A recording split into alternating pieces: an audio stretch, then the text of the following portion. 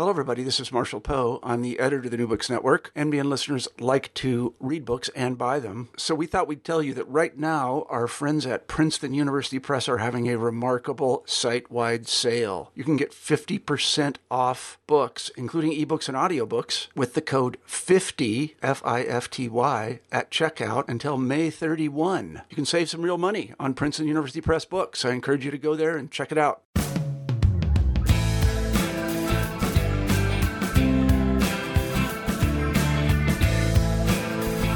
Hello, everyone, and welcome back to New Books in Environmental Studies, a podcast channel on the New Books Network. I'm your host, Josh Nygren. Today, I'll be talking with Dr. Nancy Langston, a distinguished professor of environmental history at Michigan Technological University and the author of several books in the field of environmental history. Today, we'll be talking about her latest book, Sustaining Lake Superior, An Extraordinary Lake in a Changing World, which was published in 2017 by Yale University Press. Nancy Langston, welcome to the show. Thank you so much, Josh. It's a pleasure to talk with you today. I wonder if we might begin by just telling us a little bit about yourself. Well, I am now in Eugene, Oregon, at University of Oregon on a Mellon Foundation Fellowship, and I have lived all over the world. I moved to Michigan Tech about 6 years ago because I fell in love with the Lake Superior Basin and wanted to be close to the communities where I work. But before that, I spent 18 years at University of Wisconsin-Madison, and I did my PhD in ecology and environmental studies. And at the end of my PhD, after working in Zimbabwe for a couple years, I switched to environmental history, combining geography, ecology, and history. And I've been an environmental historian ever since. Great. One of the things that emerges early on in sustaining Lake Superior is really your personal connection to this place. So I'm wondering, could you tell a little bit more about how you became interested in the issues you explore, from ecological change to toxicity, both in the Lake Superior and really this place's connections to things at the global scale? Sure. 25 years ago, I moved from the Pacific Northwest to my first academic job at UW-Madison. And the Midwest is an extraordinary place in many ways, but I really miss the water and the mountains and the rocky coastline. I was sort of heartbroken for a while in the Midwest, much as I loved Madison. And at one point in my first couple of years, I went up to Lake Superior just for a visit on a stormy winter week and fell in love with the lake and fell in love with the intensity of the storms and the sense of winter and the sense of being on a vast rocky ocean. And at that point, I thought, well, I want to do a project up here. And most of my books have been based on a place that I fall in love with. And I think, well, how do I get to spend more time here? Write a book about it. So a number of years went by and I was working on my third book, Toxic Bodies, which was my only book that's not place-based. The place was the body. It was about endocrine disrupting chemicals. And I started working on a chapter on toxaphene, a toxic chemical that was showing up in lake trout and also in people. And it was a real puzzle because while most other persistent organic pollutant levels were dropping pretty quickly after banning the chemicals, toxaphene was different. Its levels were rising, and particularly in Lake Superior. And it was a puzzle because the chemical had never been produced in the area. It's a cotton pesticide, so it wasn't ever sprayed on cotton in the Lake Superior Basin because Lake Superior is awfully cold. So I thought that was just going to be a few pages in my Toxic Bodies book, and all of a sudden I had 90 pages of a draft about toxaphene in Lake Superior, and I thought, okay, and my editor agreed, this has to come out of that. So I pulled it out and thought, okay, my next book is going to be about toxics and watersheds and change in Lake Superior. And so when I finished Toxic Bodies, I turned back to Lake Superior trying to think about what kinds of changes and environmental pressures and human cultural changes were happening in this enormous northern lake that I could write about and try and understand. Excellent. So could you tell listeners, for those of you listeners who haven't visited Lake Superior or don't know much about it, could you tell us a little bit about this body of water? What qualities make it so unique, so special, and often misunderstood? Sure. It's the most extraordinary body of water on Earth, I have to say. It's an easy place to fall in love with. And the tribes, when they came here, the European colonists and settlers and explorers, I think were all captured by this sense of a lake so big. It's the largest lake by surface area in the world. It creates its own weather. It was always called the Sweetwater Seas because it's essentially an ocean with enormous waves. It's the coldest lake in the world, average 39 degrees Fahrenheit, which may not sound that cold, but that's extraordinarily cold. Mm-hmm. And now it's the most rapidly warming large lake in the world. So it's the most distant and remote and seemingly pristine of all the Great Lakes, people tend to think. Mm-hmm. So what I was really fascinated with is how this such a distant northern cold lake ended up at the nexus of some of the world's most rapid changes now with climate change. Mm-hmm. And so I became interested in it because it's such an extraordinarily beautiful, seemingly pristine lake, but it's also a place that's deeply connected to global changes in toxics and industrial pollution and now in climate change. So early on in the book, you introduce a couple of ideas that in a way took me, having read environmental history, a bit by surprise, but then quickly convinced me. And those ideas are first, that this phrase, the solution to pollution is dilution. And secondly, the notion of assimilative capacity. Could you explain those concepts briefly and kind of why you see them as something more, at least initially, than, I think, as you say, an apology for industrial pollution? Sure. First, I want to give a tiny bit of background that I should have said before. But when people come to Lake Superior, because it's 90-some% forested, there are no big industries on the lake, people look around and you see mountain lions and all sorts of bears and pileated woodpeckers and extraordinary fish populations. And they think this place is pristine, it's amazing. But the real story I found out about Lake Superior is that it's a lake in recovery, that after World War II is probably the most rapidly industrializing large lake in the world. Mining, pulp mills, all sorts of industries were rapidly intensifying. And by the 1960s, people thought this lake was at a tipping point and might irreversibly collapse the way the other Great Lakes have done. And so what I got intrigued by was that Lake Superior has really recovered in my generation. You know, it was almost entirely deforested, the most rapidly deforested lake probably in the world. And now there are trees everywhere. You know, the wildlife, even deer were gone. And now you can hardly go 10 minutes without seeing a bear or a deer or a bald eagle. Many of the toxic sites have been at least partially cleaned up. Lake trout almost went extinct and they spawn abundantly. So this is really a place not of untouched beauty, but a place of resilience and recovery. And yet it's recovered so much, people don't realize that it had this history of near collapse. So what I was really intrigued by was, how did we recreate this lake in our mind as untouched, when I think what the really cool story is that we can do great harm to places, but we can also allow them to recover and help them to recover. So what I first wanted to know was, how did all these industries pollute the lake so quickly? Was nobody caring? Did people just say, oh, whatever, it's a big lake, dump whatever you want? And what I found out was, as soon as industrial pollution intensified, people's concerns about that pollution immediately developed as well. Lots of people wrestled with the idea of, how can we have development, industrial development, and yet not destroy this enormous commons of this extraordinary lake? And that was where the two ideas that you mentioned, the solution to pollution is dilution and assimilative capacity, developed. And the first idea, solution to pollution is dilution, everyone's heard before. It's just that stuff may be toxic, but if you dilute it enough, it'll be fine. And that's true for lots of natural pollutants, if you think about it. You know, one tiny drop of alcohol in a body of water the size of a swimming pool isn't going to kill someone. But if you drink 3 quarts of 100% alcohol, you'll be dead pretty quickly. Just as an example.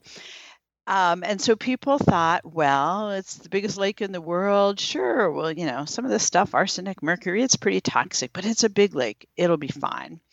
And the second idea was assimilative capacity. And this was a much more nuanced idea. And this idea was that pollution in healthy ecosystems, that healthy watersheds, in particular healthy forests, can break down pollutants. They can assimilate them and return these ecosystems to healthy states.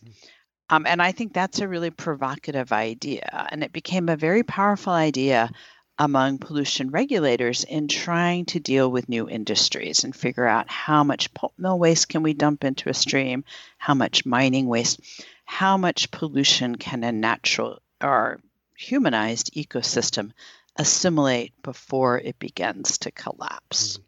And a lot of people have kind of made fun of these ideas and said, oh, they were just an excuse for dumping whatever you wanted to into a lake and ignoring problems. But I argue that they were much more than that in many ways those ideas were problematic. They failed at times, and I go into lots of detail about how industry often captured those ideas and captured regulators. But I think at their core, those ideas are powerful because they conceptualize people as part of larger ecosystems rather than as separate and in complete control of them. I think their core idea is that humans are part of these broader natural ecosystems, part of larger natural processes, and we need to figure out how to live within natural limits. We didn't always do a good job at doing that, but I think that's an incredibly important, powerful idea. Definitely. Now, you mentioned that that these concepts were operative in certain contexts, but also that things, as you show in your book, begin to change, and they begin to change quite rapidly, starting in the 19th century. What are some of the ecological changes that are taking place that suddenly call those concepts and their validity into question? When Europeans first invaded or arrived, they found themselves in a landscape that had been transformed for millennia by Native American and First Nations groups, and also by lots of other animal species, particularly beaver.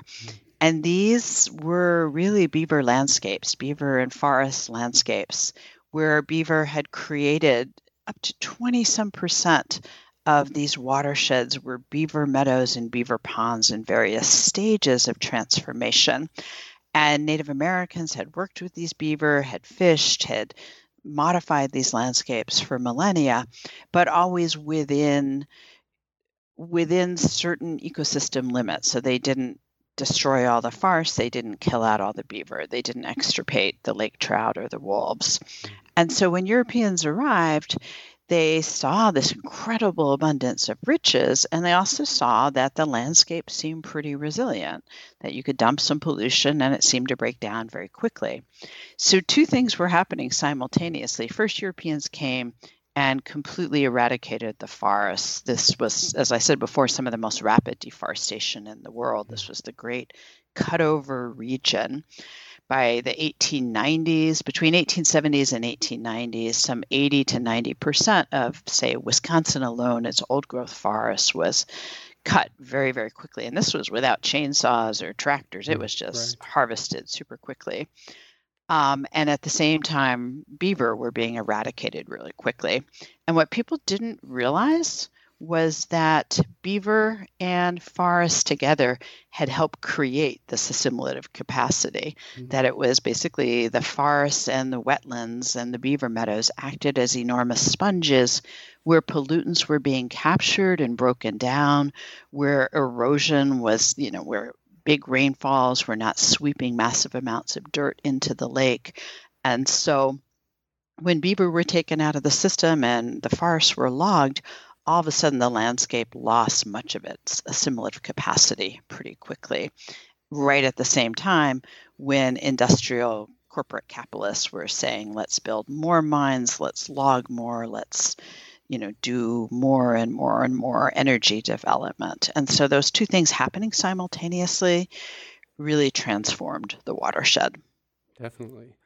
And so by about the turn of the 20th century, we have a fairly denuded landscape. And one of the things I found fascinating in your book is how a variety of measures that were designed and billed and promoted as ways to improve the environment actually backfired. And one of the early examples of this was the pulp and paper industry. Would you explain how this industry became, as you call it, the source of the region's greatest pollution problems? Sure. One of the things I realized when I first started doing this research in 2010, I spent about a month on the Canadian shore of Lake Superior using various archives, particularly of the pulp and paper companies, talking with a lot of different foresters, getting to know the northern half of the lake. And I had always assumed the entire lake's watershed was deforested very quickly, but it turned out it was the U.S. shore that was deforested so incredibly rapidly because it had white pine, which was an extraordinary lumber tree. It floated, it could be gotten to market very easily. It was super useful for lumber. On the Canadian shore, where it's much colder, much more of a boreal or near Arctic forest, there they have what's known as firs, balsam firs, and spruce, and a host of other species. But it's essentially a boreal forest, which, with the exception of a few white pines right on the shore, was not really useful for lumber. So it had not been very rapidly developed until the 1920s. And so the Canadians looked south at what was happening on the U.S. side, and they saw U.S. lumber companies had just denuded the southern half of the watershed. And they said, whoa, we don't want this to happen to us. We're going to have controlled forestry, and we're going to focus on creating an industry that can basically prevent that kind of industrial collapse that happened on the U.S. side. We're going to focus on paper industry. We're going to build a paper industry to carefully regulate the forest and have a really slow, sustainable logging that helps develop this remote Canadian region for a white colonial settlement. Mm-hmm. And so the whole idea of the paper industry was to be an alternative to what had happened on the U.S. side of, corporate lumbermen coming and cutting everything and getting out. But unfortunately, in transforming the North for paper, the Canadian foresters ended up replicating a whole set of mistakes in terms of doing very, very intensive logging and ending up in a situation where pollution from pulp mills became an enormous threat. And on the South Shore, on the U.S. side, after the big white pine and hemlocks were cut, the foresters on the South side also wanted to replace this, collapsed lumber industry. They looked to Canada and said, hey, Canada's trying a pulp industry. Why don't we do something the same here? So the U.S. foresters also really encouraged on the south side aspen to come in after the white pines had been logged, a kind of hardwood tree that's very, very good for certain kinds of paper manufacture, but doesn't have a lot of other kinds of biodiversity necessarily. So the U.S. foresters encouraged what really became a kind of monoculture to build an industry to replace the abandoned lumber industry. But that also created enormous pollution problems for the watershed. Right. A lot of those pollution problems, as you demonstrate, were kind of exacerbated by the management strategy that provinces and states largely adopted, which you call in your book cooperative pragmatism. Could you tell us a little bit more about that and how it factored into the strategy and then the effects of some of the pollution problems? Sure. When local citizens immediately began complaining about pollution from pulp mills and pollution from logging and mining, their governments didn't ignore them, but the governments were eager for economic development. At least the settler colonial governments were really eager for economic development. They wanted to build a white citizenry in this area. And so they partnered with scientists who believed that pollutants pretty much stayed in place and they could remain local concerns that you could manage with local agreements.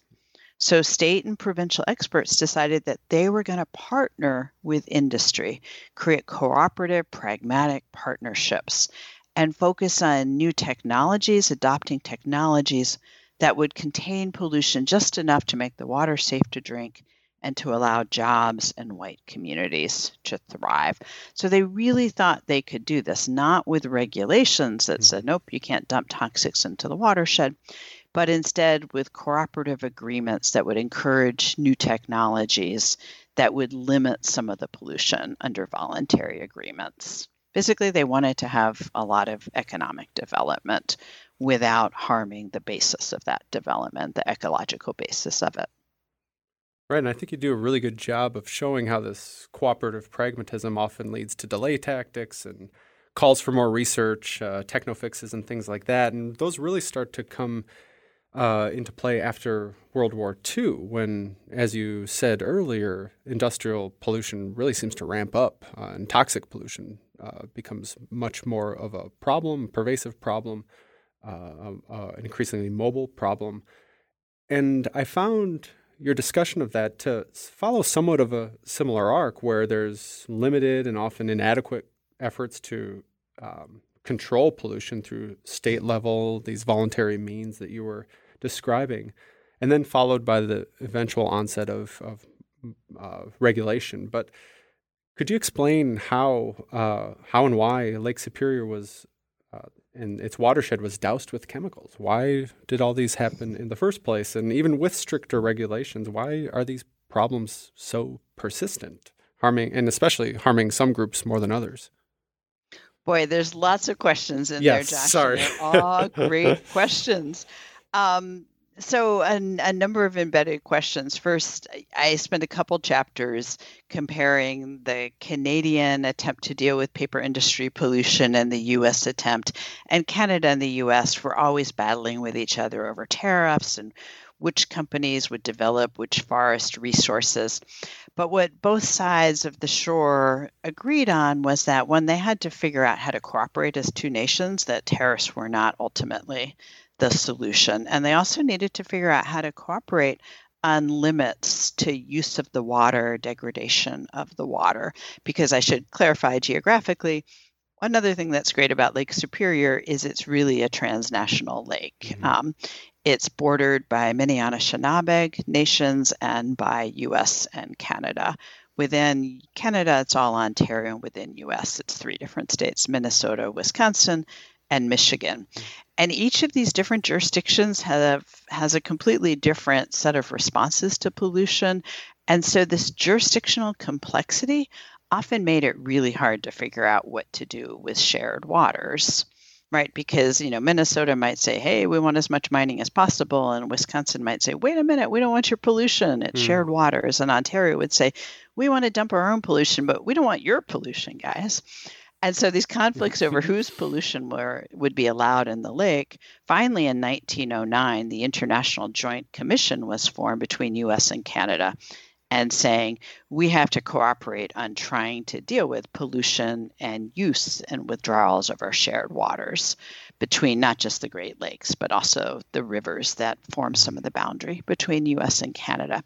So within that framework of trying to come up with new transnational agreements to manage water and to manage pollution, the states and provinces and countries and tribes had to figure out, well, how do we encourage development, particularly pulp and paper, an incredibly polluting industry, without destroying our shared waters?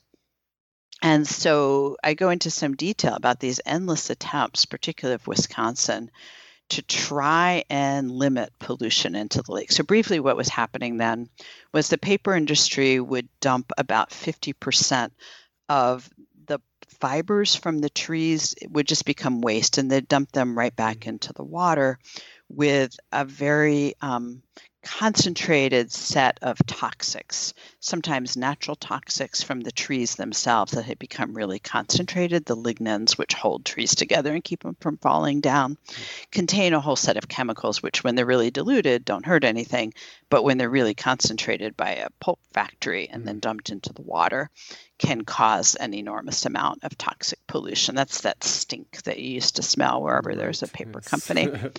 And then just dumping all these finely ground fibers, the bacteria that start to break them down end up using up all the oxygen in the river, and then they're massive fish kills. So part of what the states were trying to figure out and hired a bunch of scientists was how much of this junk you could dump into the water and natural bacteria could break it down, could assimilate it without causing massive fish kills. And so the more oxygen in the water with flowing rapids, it could break it down much more effectively because the bacteria need oxygen. Mm-hmm. So there were all these there were property rights and assimilative capacity, property rights and pollution.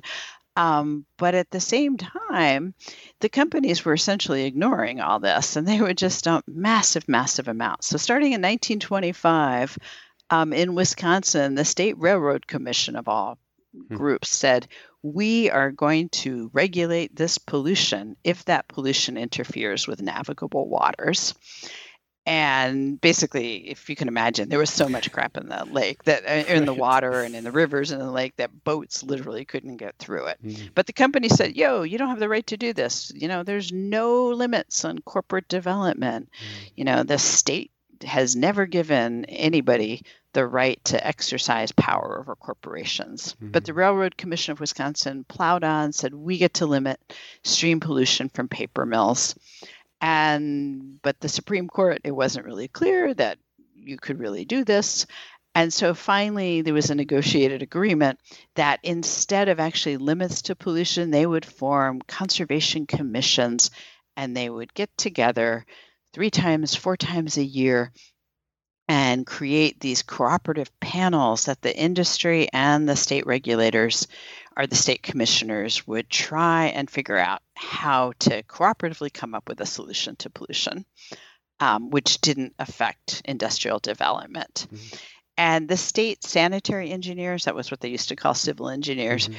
were so frustrated because for 25 years they tried to limit these paper companies dumping waste into the lake. And each time the company said, well, we have to have some more research.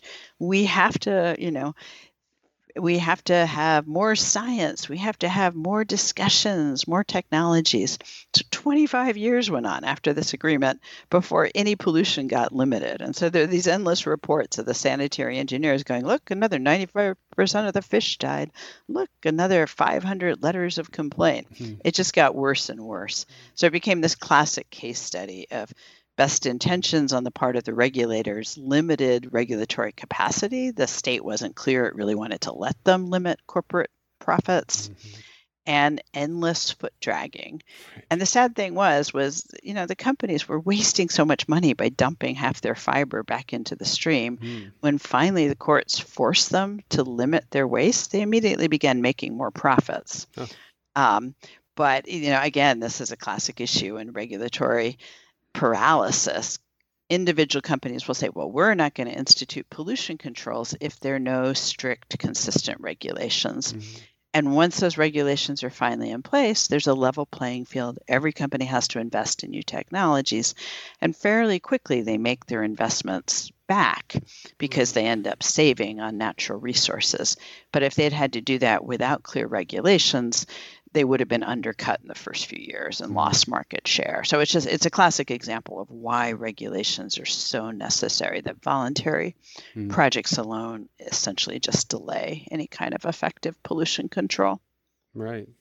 And you start to introduce in the aftermath of some of those regulations, once they are introduced, how these, even though the source, a lot of the dumping is curtailed, a number of groups are still disproportionately harmed. Could you say a little bit about that?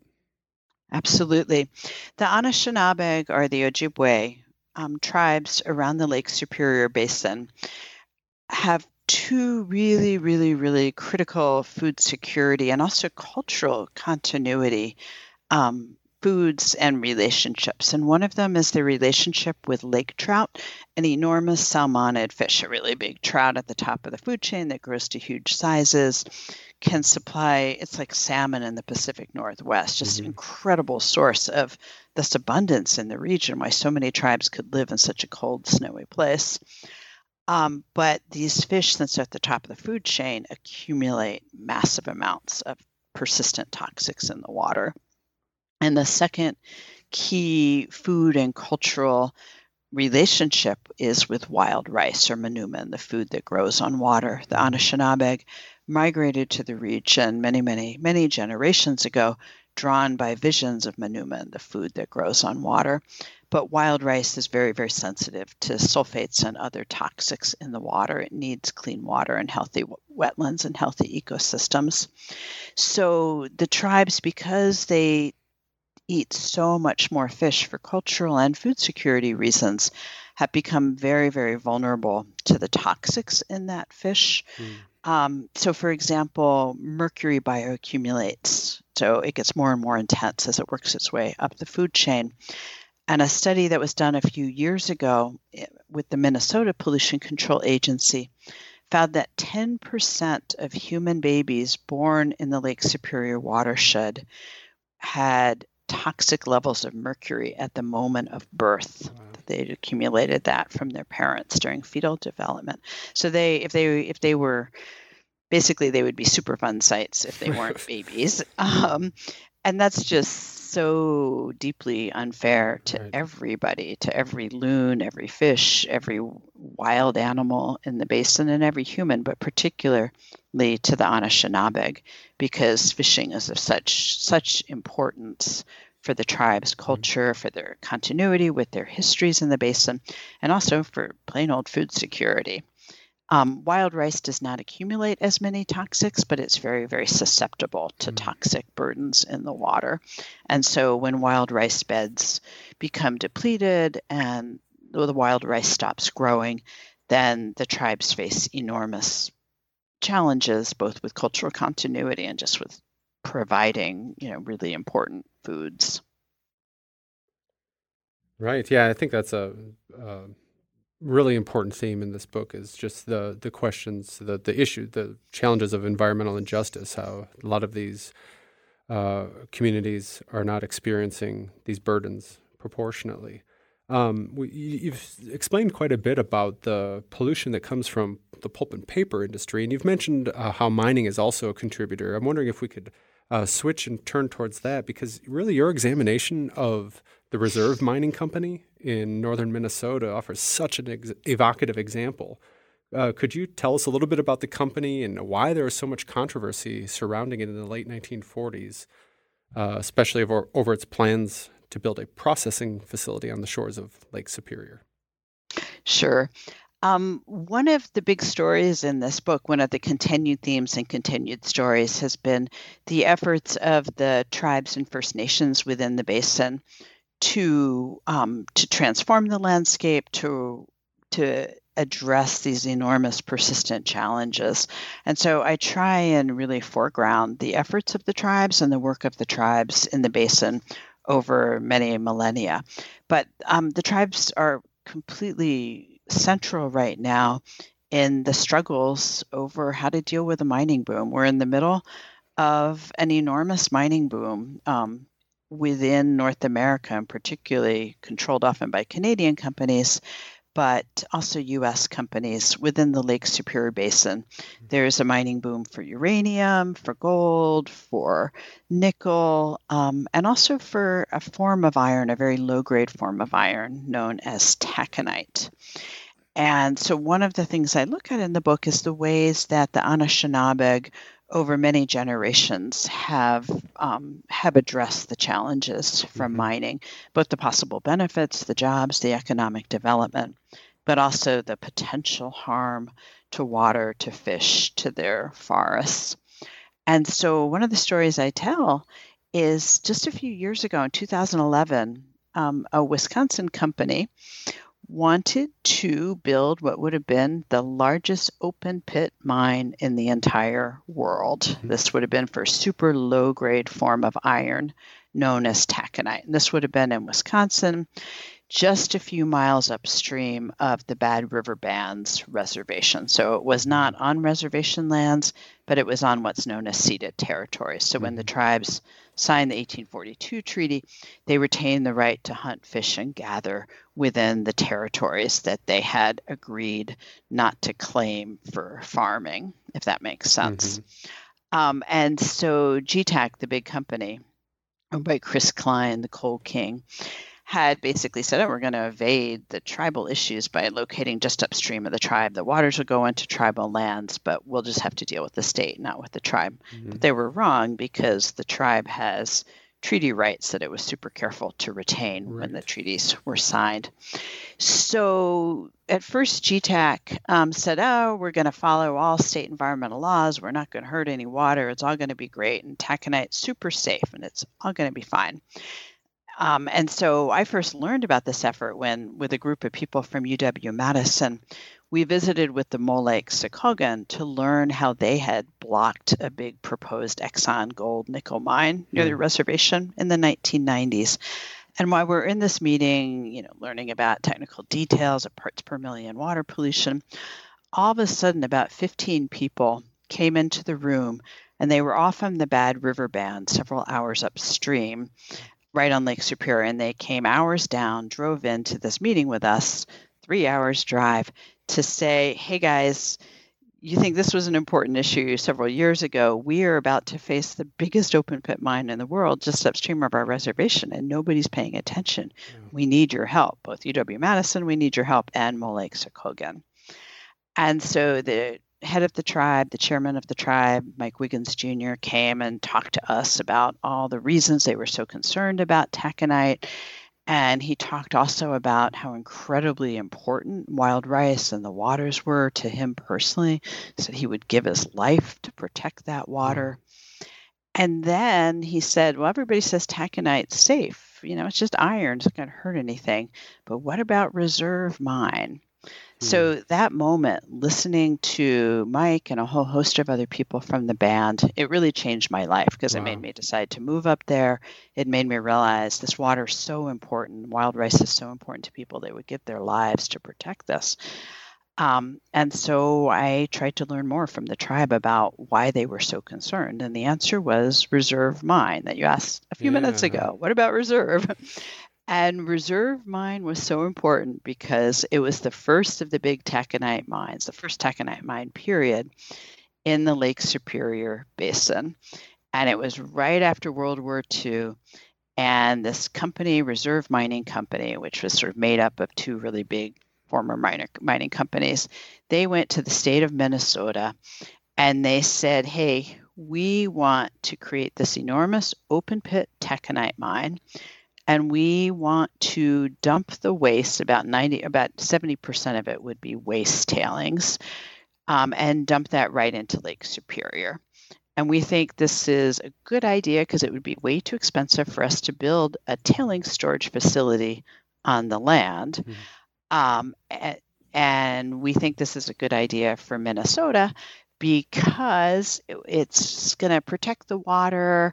It's all natural. We're just grinding up natural rock and dumping it into the lake. And the lake is so huge, a little bit of waste can't possibly hurt it.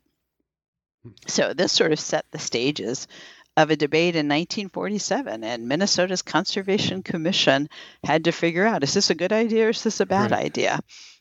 Basically, northern Minnesota was becoming similar to Appalachia at the time. The former mining jobs had shut down. The war had been really hard on the region. The U.S. thought it was running out of iron.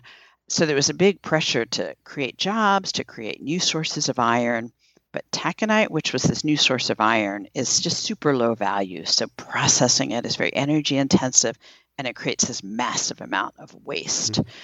And so, Minnesota had to struggle with a really big question. Do we want a new industry for the basin now that our other mines are shutting down? How are we going to deal with the waste? What are the national security issues? President Eisenhower's team was saying, yes, do this. We need more iron now to fight the Cold War. Right.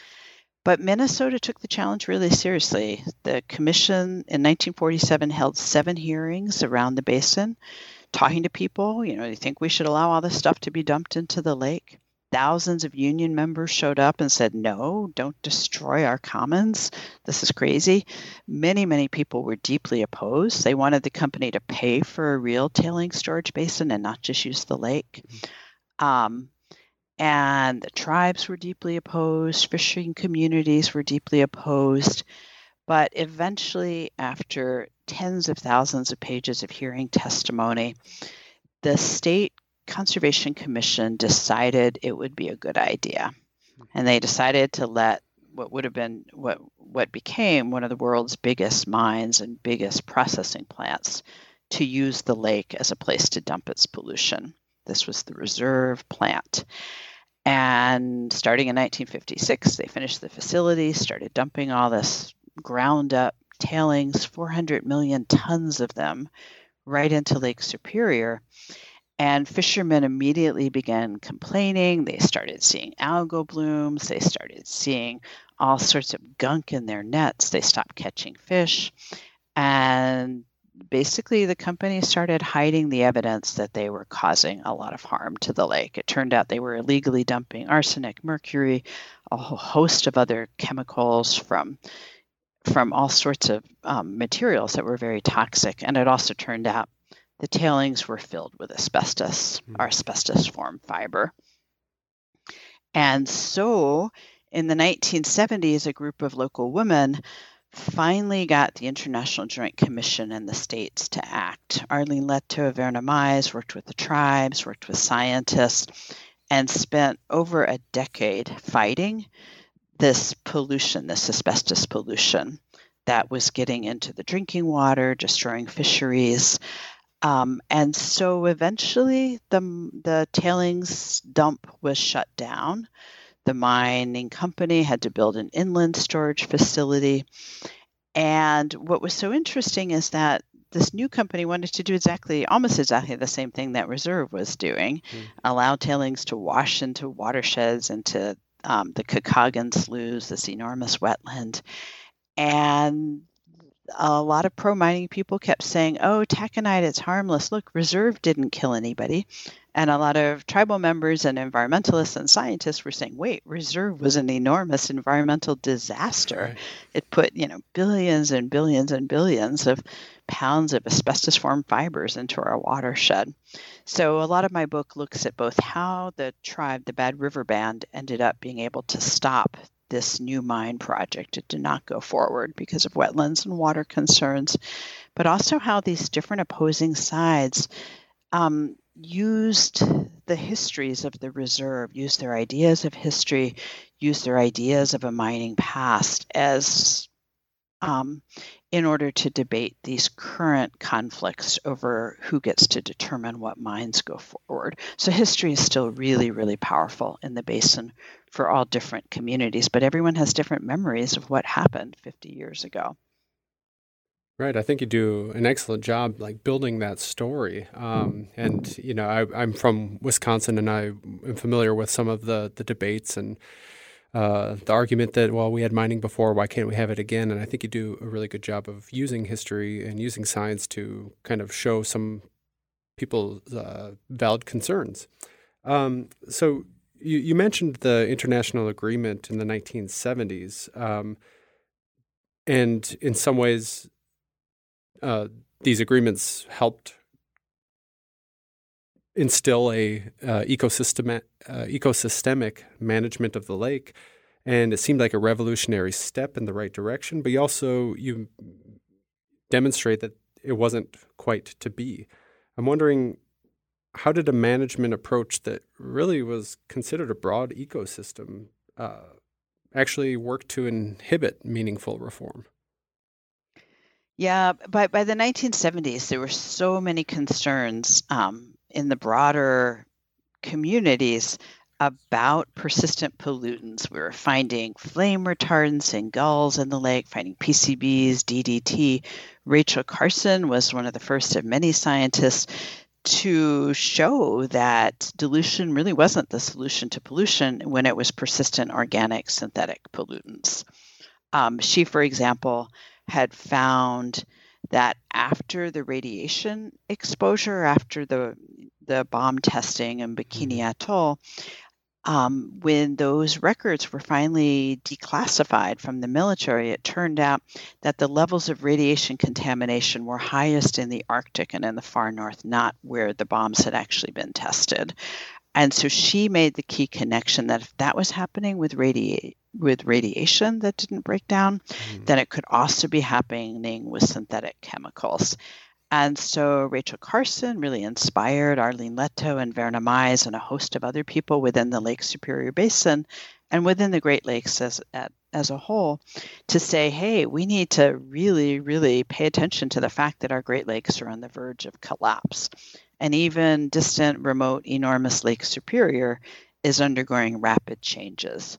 So there was a real galvanization. The new Environmental Protection Agency set out to try and figure out how to protect watersheds, how to control pollution, if not stop pollution. And one of the approaches was called the Great Lakes Water Quality Agreement, starting essentially in the 1970s. And with that, they set up a set of agreements between U.S. and Canada. The International Joint Commission would basically oversee what are called the two parties. On the U.S. side, the Environmental Protection Agency; on the Canadian side, Environment Canada. And they would have to basically reduce the dirty dozen, the super toxic chemicals such as mercury, DDT, dioxin. And they would have to really clean up the lake. And Lake Superior would be a demonstration zone, show that we could clean up a lake. And it was such heady times. I mean, it sounded like such a great idea. But unfortunately, by the 1970s, the two parties decided that they should have what's called an ecosystem approach, that rather than just focus on one chemical at a time, they would focus on multiple stressors, on deforestation, on development, on water pollution, on lots of different things, the health of the broad ecosystem, and create these lake-wide area management plans and really focus on holistic efforts to clean up the lake. And all this sounds great, right? It sounds like we're always saying people should do. But the problem with that is it became very easily manipulated by these industrial partnerships.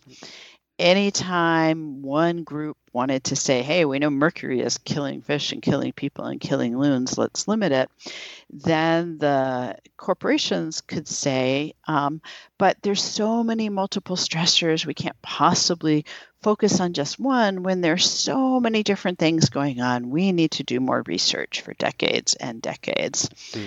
And you see this happening over and over and over again. Canada and the US both decide to focus on voluntary limits, on voluntary agreements. They really wanted to, instead of having clear timelines and regulations, they're afraid industry would get really mad and pull out of these agreements. So instead, they wanted to not do bans, but instead do voluntary partnerships.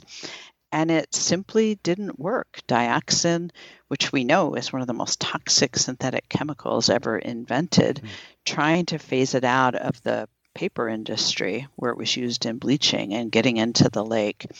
Basically, it didn't happen for decades, even though we had a zero discharge program and the Great Lakes were supposed to be cleaned up. And, you can follow these patterns of year after year after year, the International Joint Commission saying, get this stuff out of the lake. And Canada saying, well, we can't even set a timeline because that might, thwart voluntary agreements. Let's give it another decade or two. So both, Canada was just as bad as the U.S. at using this ecosystem approach as a way of avoiding ever annoying an industrial partner. So it essentially completely failed at the zero discharge program that was supposed to be a model for the world of voluntary reduction programs. It found that until we had clear limits and regulations, nothing got removed from the lake. Right. Once again, the kind of limits of cooperative pragmatism at work. Exactly. Now, you throughout the book, and you mentioned this a short while ago, you do a really good job of showing how the local scale of Lake Superior was really interconnected, inseparable from regional, national, global scales through the movement of nature ideas, capital, people, commodities, pollution. And that, I think, does a really good job of setting up the way you wrap up the book, which you address the possible futures of Lake Superior in a changing climate. So I'm wondering if, by way of a conclusion, as we work our way in that direction, Would you share some of the lessons you see in this history for what our responses to climate change can be, what they should be? How might we adapt and grow more resilient? Sure. One of the extraordinary things about Lake Superior, as I said before, is it's the most rapidly changing large lake in the world. I mean, its water is warming at twice the rate of air temperatures, and the air temperatures are already warming at extraordinarily high rates. We're seeing 70% decline in ice cover, massive changes in snowfall. And this is a basin. I mean, we got 340 inches of snow the first year I lived on the Keweenaw Peninsula up at Michigan Tech. And that was nothing compared to some years where it's 390 inches. Wow. So everyone in the region, it's a pretty conservative region, at least among the whites. People in the region may deny climate change, some of them, but they know things are changing, and they know that their relationships with forests and clean water and wildlife and each other are core to their identity as Northerners, as people living at the edge of this extraordinary lake. And so, even the most conservative people in the region want to see what they love sustained. And yet there are huge challenges in how we are going to do that. And so part of the lessons from history that I try and draw from this book is one, we can learn an enormous amount by partnering with the Anishinaabe. And I talk a lot in the book about the stories of different people within the different bands, the efforts that they're making to increase resiliency and adaptation, and also to work at a global and national scale to do mitigation to stop the emissions of greenhouse gases into the atmosphere. So I'm making two arguments. One, that we have to mitigate. We have to deal with climate change by eliminating coal, by phasing out greenhouse gases as quickly as possible. And the tribes are key players in that, just as children are, just as everyone needs to be, to make that happen as quickly as possible. And that's the global scale. But at a local scale as well, doing adaptation, resiliency, trying to adapt to a rapidly changing climate without losing what's core about who we are and the places we love and our relationships to other animals, to watersheds, to home, is also really essential. And the Anishinaabe are doing an extraordinary range of projects throughout the basin, a climate adaptation menu, they call it, and they're partnering with all sorts of different groups, tribes partnering with each other, with universities, with restoration groups, with land conservancies, with government agencies. We're doing things such as restoring wetlands to slow the flow of pollutants into the lake, putting in green infrastructure, planting forests, seeing forests as real partners again in restoring adaptive capacity to the lake, restoring beaver, trying to recognize that this core idea of assimilative capacity, of natural resiliency, is still a powerful idea, and we need to work with natural ecosystems. We've had, in just the past 6 years, 3 fierce storms on Lake Superior in the summer, what are called 1,000-year storms, but they've happened 3 times in 6 years rather than in 6,000 years.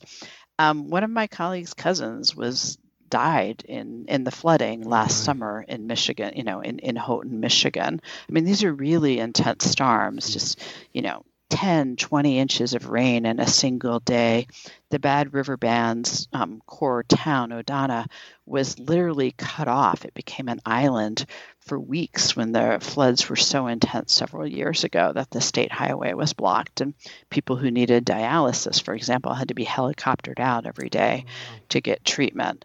And so everybody realizes that we need to stop greenhouse gas emissions as quickly as possible, whether that takes strikes, international action, anything it takes.